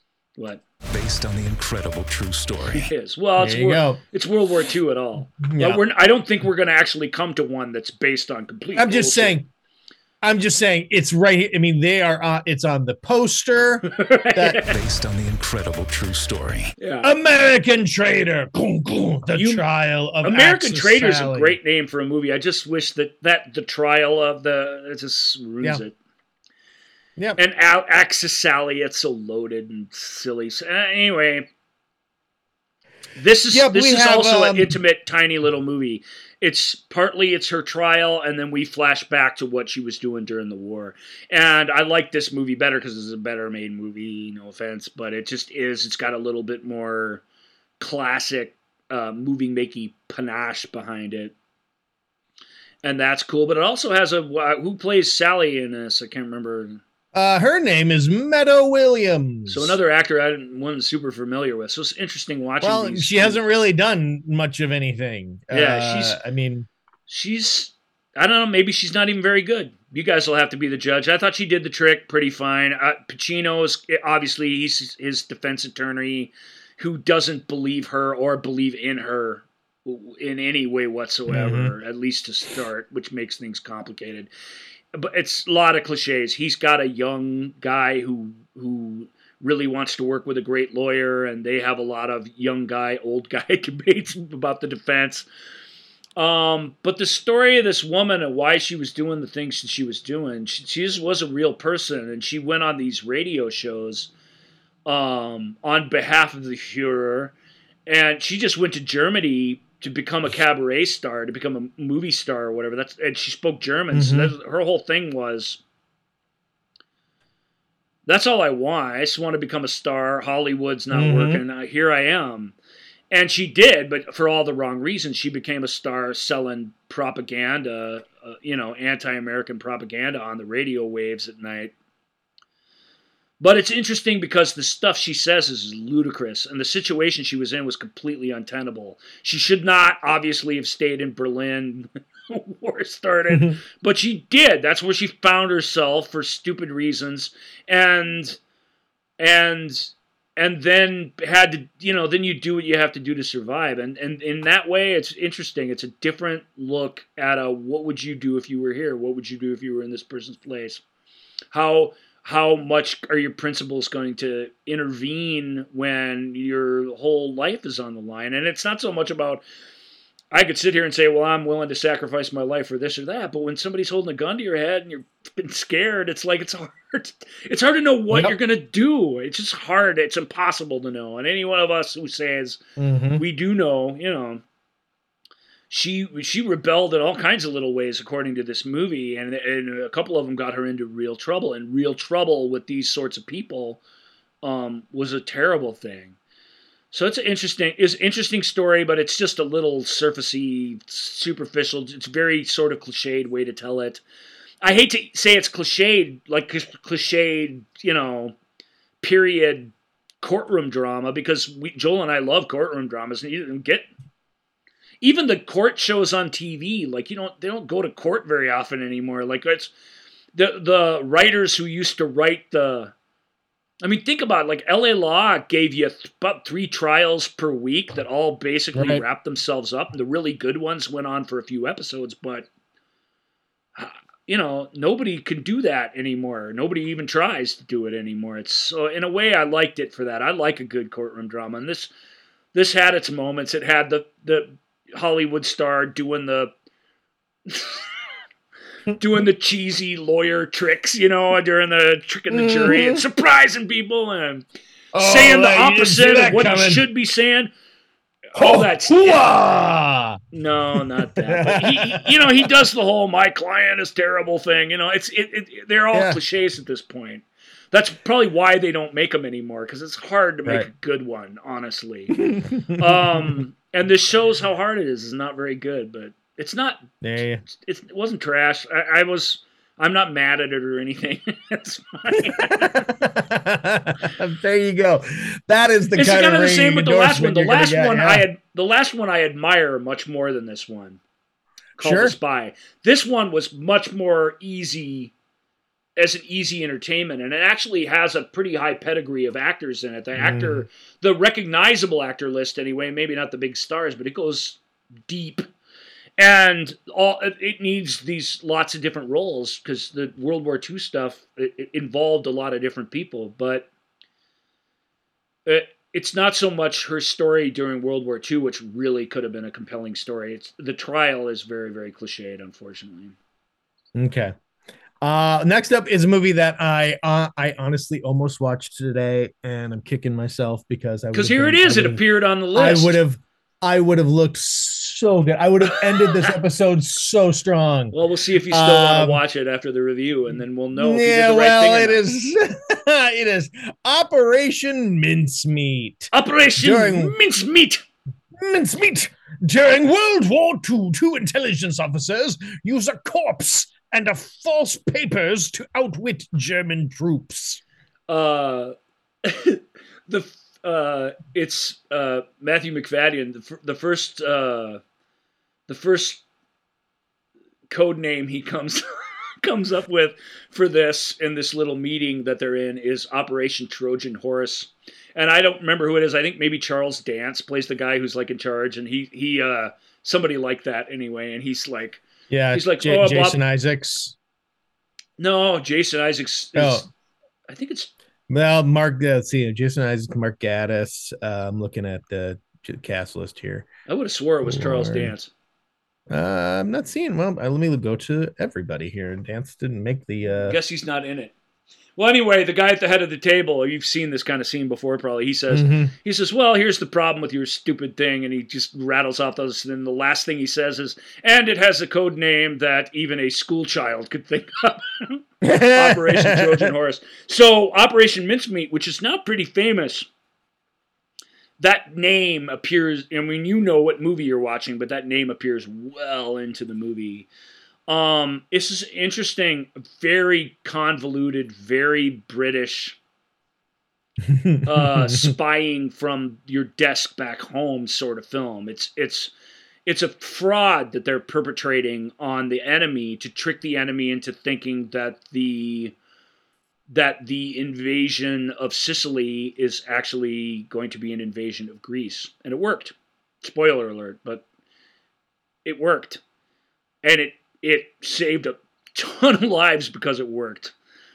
Because, again, the same guy who's not Charles Dance, and the scene is like, so what we need to do, everybody knows that Sicily is the entrance to Italy, which is the way we get into Europe, blah, blah, blah, blah, blah. He goes, so what and anybody who owns a map of Europe can see that this is the case. Like everybody knows this is what we're doing and where we're coming.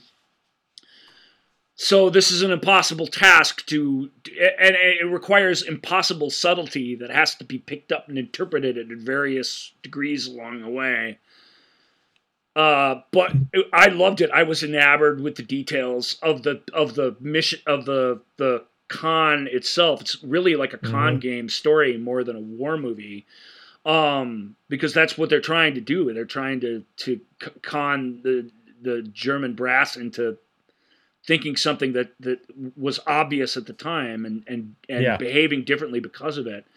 And you can't just You can't just drop a briefcase with a fake invasion of Greece out of an airplane and hope they find it, and then hope that they don't think it's fake. Like what they do something actually very much like that, but it's not where the thing starts. It's every step of the way they had to push it along, and it's just really, really clever. And of course, we were talking about it because friends of the show, Dr. Maz and Dana, they were chit-chatting about it, I think in a thread that we were both involved in, and it was due to the fact that both Mr. Darcy's appear in this film together. Yes, and they're in it a good deal of the film together, and they're both effing fantastic British actors, and Matthew not so much. He kind of, after his appearance as Mr. Darcy, he was not elevated to the role of superstar. He was actually sent to the doghouse to a certain degree and had to climb his way back. But I think due to Succession and the fact that he's been nominated, I think he even won an Emmy for Succession at this point. And that's a worthy Emmy. But it's a surprising one to me because I don't think, even though it's a showy role, I'm surprised that amongst the people on that show that he's the one that gets to take home the Emmy. But he is, and I don't think it's wrong that he is. He's amazing on that show. Yes, he is a winner. He's amazing on that show because he's an absolute clown at first, and as the onion gets peeled away and you realize the deep self-hatred and psychosis that are going on with this guy that make him what he is very real and very sad, and that's an extraordinary accomplishment by him. In this is a much easier role for him. He's a soldier whose brother has died. He's trying to do his part, but they won't let him go fight because of some issue that he has. So this is how he's going to serve. And Colin, on the other hand, is a World War I vet who knows what war is all about. And the two of them help each other out, and they're peas in the pod. And then when they're not, they're very much in conflict with each other. The whole team that put Operation Mincemeat together, you learn to care about all of them, actually. It's got all these cameos by these different people at different stages of the story, a lot of recognizable faces, excellent production values. Who directed Operation Mincemeat? John Madden. Well, who else? Right? Perfect for him. Yeah. It's John Madden. He's the guy who made Shakespeare in Love, right? In Love, Best Marigold Hotel, Best Exotic Marigold Hotel, and Captain Corelli's Mandolin, I believe, as well. His other war movie. So, it's good, man. Operation Mincemeat's a really, really good British spy movie during World War II. It's not a war movie per se. There's no war action in it, but it's well. We do even get Ian Fleming as a character.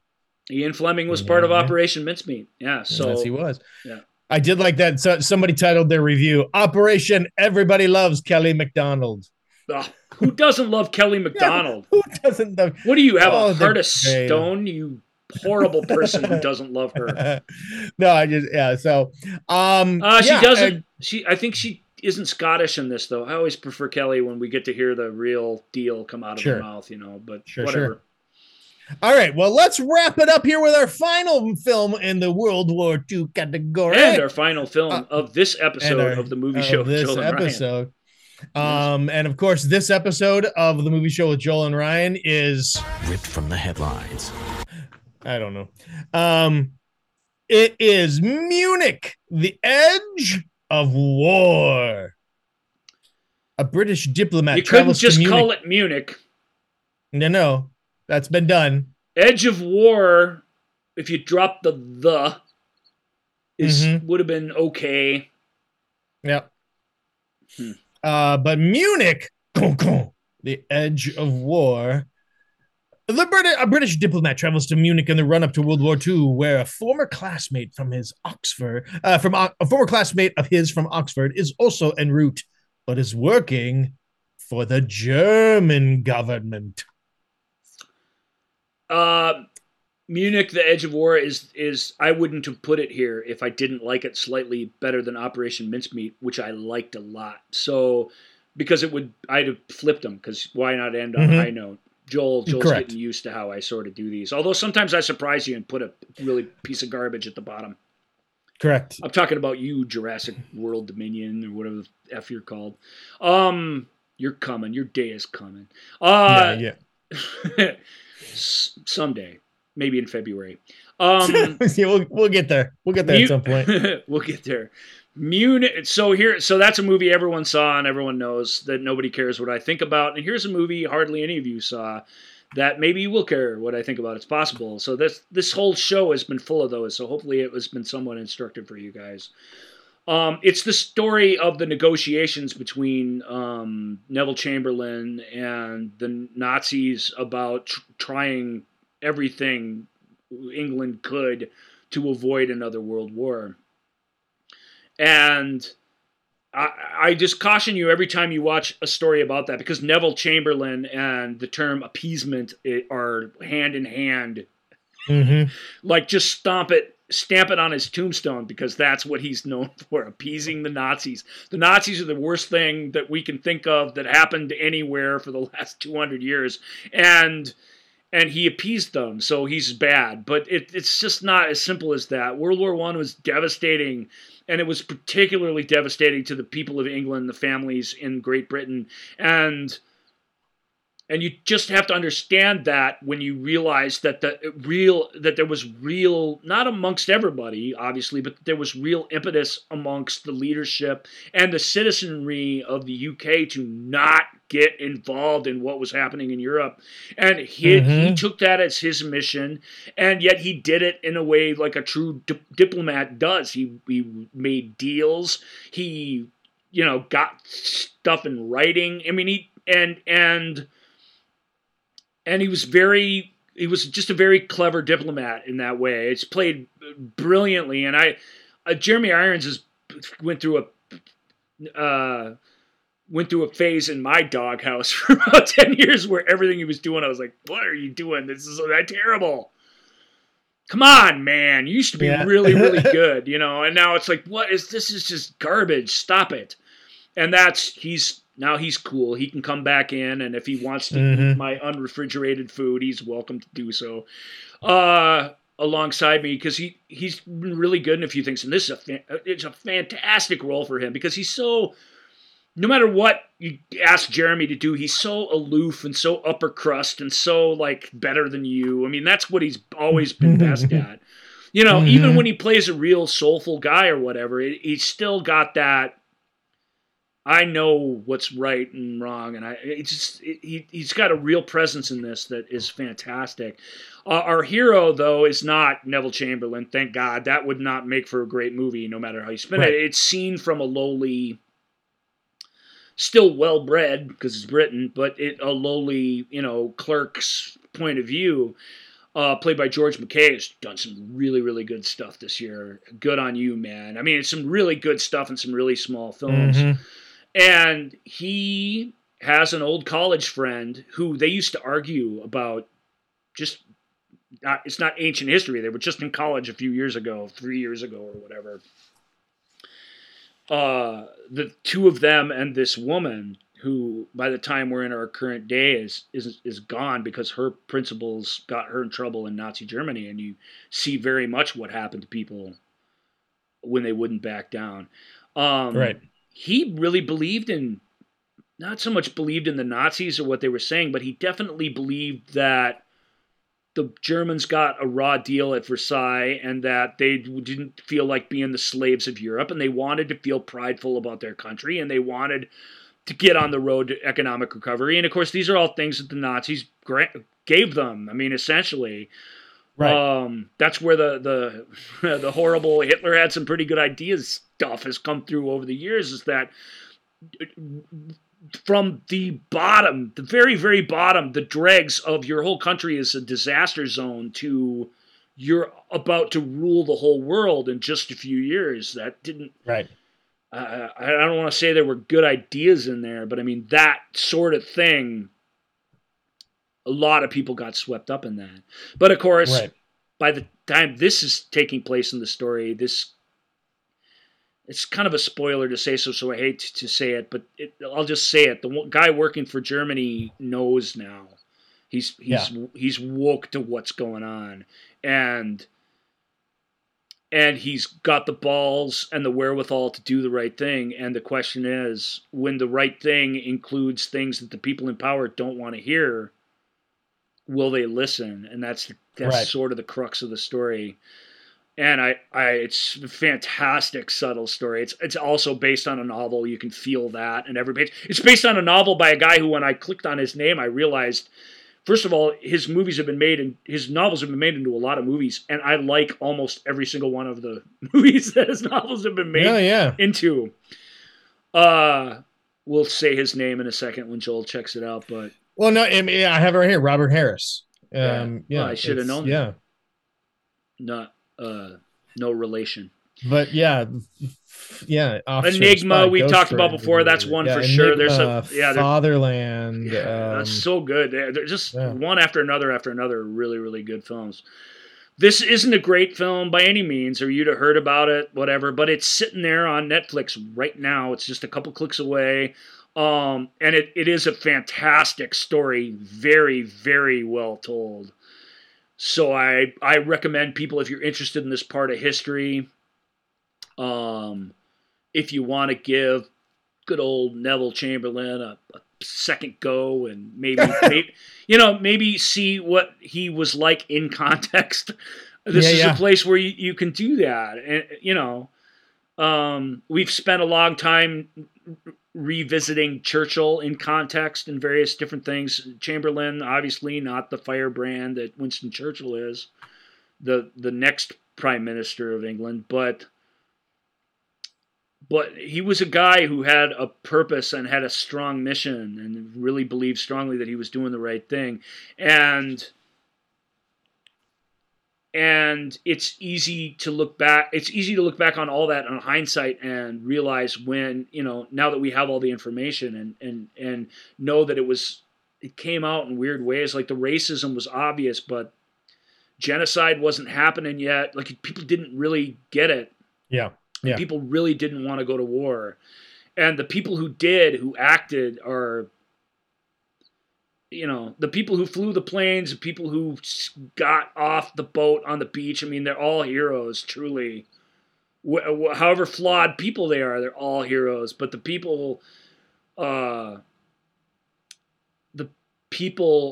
that were our enemies that tried to do the right thing. I mean, I find those stories absolutely amazing. And of course, if you know your history and know how this story turns out, but it's still a journey worth going on, I think. It's really well done. And Operation Mincemeat's fantastic. So there's a couple of great, if you're a World War II buff,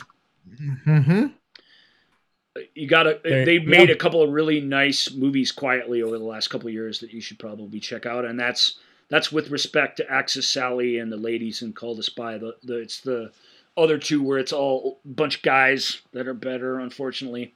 But you do get Kelly MacDonald. That's cool. Well, there you go. All right, folks, that is going to do it for this second movies of 2022 and some of 2021. And hey, we even threw one from 2019 in there. The year or years in review is what you should start calling them. That's the years in review, 2022, 21, and then some of 2019. Right. We've overstayed our welcome, and we're getting sloppy and loopy, so love you guys. All right, take care, everybody. Have a wonderful time. Reach out to us on social media. You know where, if you listen to this show. Enjoy, everybody. Take care. See you next time. Bye. Thank you for listening to The Movie Show with Joel and Ryan. Remember, all views and opinions represented in this podcast are personal and belong solely to the speaker and do not represent those people, institutions, or organizations that the speaker may or may not be associated with, unless explicitly stated. None of these views and opinions were intended to malign or deceive. And now, here's the producers, circa 1982, to play us out.